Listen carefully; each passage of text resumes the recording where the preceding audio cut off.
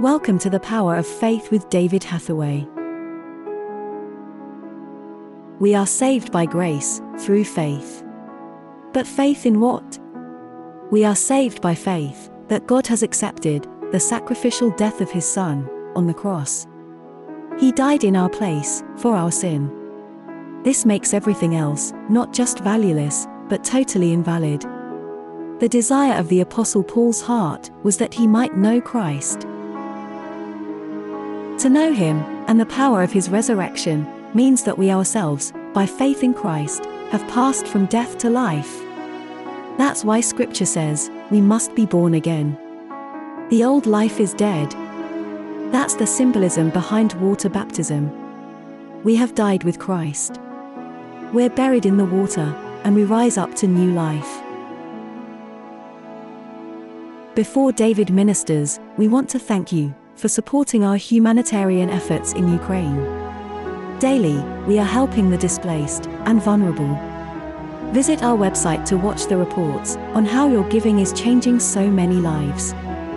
Visit eurovision.org.uk. Join David as he preaches from Philippians, chapter 3. Verse 6, concerning zeal and persecuting the church, touching the righteousness which is of the law, he was blameless. But in verse 7, but what things were gain to me, I counted loss for Christ. So when you come to Christ, all those earthly attributes are valueless.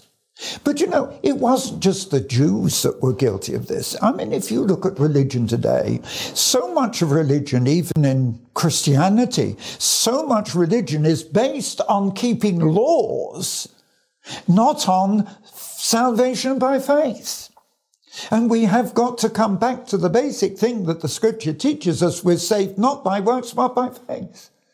But to the average person in this country, you imagine that when you're born, you need to be baptized into the church, and that gives you church membership. And yes, it's not very often I do this, but I remember on one occasion, because some friends of mine were having their child baptized in the Anglican church, so I went. I was a pastor, but I went. And it shocked me that the vicar conducting the baptism said, I baptize you and into the church. So that by baptism, that innocent baby was made a member of the church legally, without any evidence of repentance and salvation, which is what the Scripture teaches. And this is what Jesus was so strong about. Because when Nicodemus came to him and saying, what must I do to be saved? He said, you have to repent. You have to be born again. It's not through the keeping of the law. It's through faith in Christ. So, while he's saying, I count all these things but loss, he then goes on in verse 8, doubtless I count all things but loss for the excellency of the knowledge of Christ Jesus. So his faith was based on knowing Christ. And yet, Paul was one who was not included in the original 12 disciples. Paul at that time was not a follower of Jesus. We don't know whether or not he was involved in the trial of Jesus and the leading up to the crucifixion. Scripture doesn't tell us that, but we do know that after the death of Christ, Paul was actively involved in imprisoning and killing these believers in the Messiah. And that's why his conversion is so remarkable on the Damascus Road. When that light shined, he was made blind and he was converted very miraculously.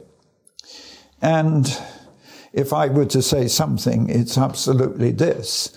There needs to come that same kind of conversion into denominational structures and church structures today. Because one can become a member of the church, and even in the ministerial side, even to be a priest or a minister, without actually having a personal experience of salvation in Christ, because you simply obey the laws. So he goes on to say, I count all these things but loss, that I may win Christ and be found in him, not having my righteousness from the law, but that which is through faith in Christ. And he actually says, of course, in verse 8, he counts all things as lost for the knowledge of Christ, for whom I've suffered the loss of all I have, and do count them worthless. And so he's now saying that this righteousness is only by faith in what? In Christ as a person? Yes. But it's faith. This faith that he's talking about is a belief that Jesus, when he died on the cross, is the only one who could pay the price of sin. And that's why Jesus is referred to as the Lamb of God, because in the Old Testament, the priests had to offer a sacrificial lamb, and the lamb had to be without blemish. And the only person alive in the world who's ever lived since Adam is Jesus, who lived a life, because he was the Son of God, without blemish. And only Christ, only Jesus, could be the sacrificial lamb to pay the price of our sin. And so what Paul is referring to very clearly here is the basics of salvation, which is we're saved by faith that God has accepted the death of his Son on the cross instead of us. He died in our place. He died for our sin. And all that Paul is saying is that makes everything else of no worth. It's not just valueless, it's invalid, is a great word. Right. But now we come to verse 10.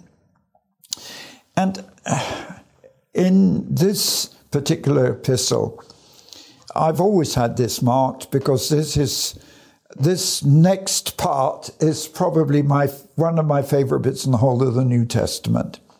Because in verse 10, having said all this, Paul now says, the desire of his heart. Come on, what's in his heart is this, that I might know him, that I might know Christ. Remember that he didn't know him in any personal sense when Jesus was on earth. If it was any knowledge, it was opposition and persecution.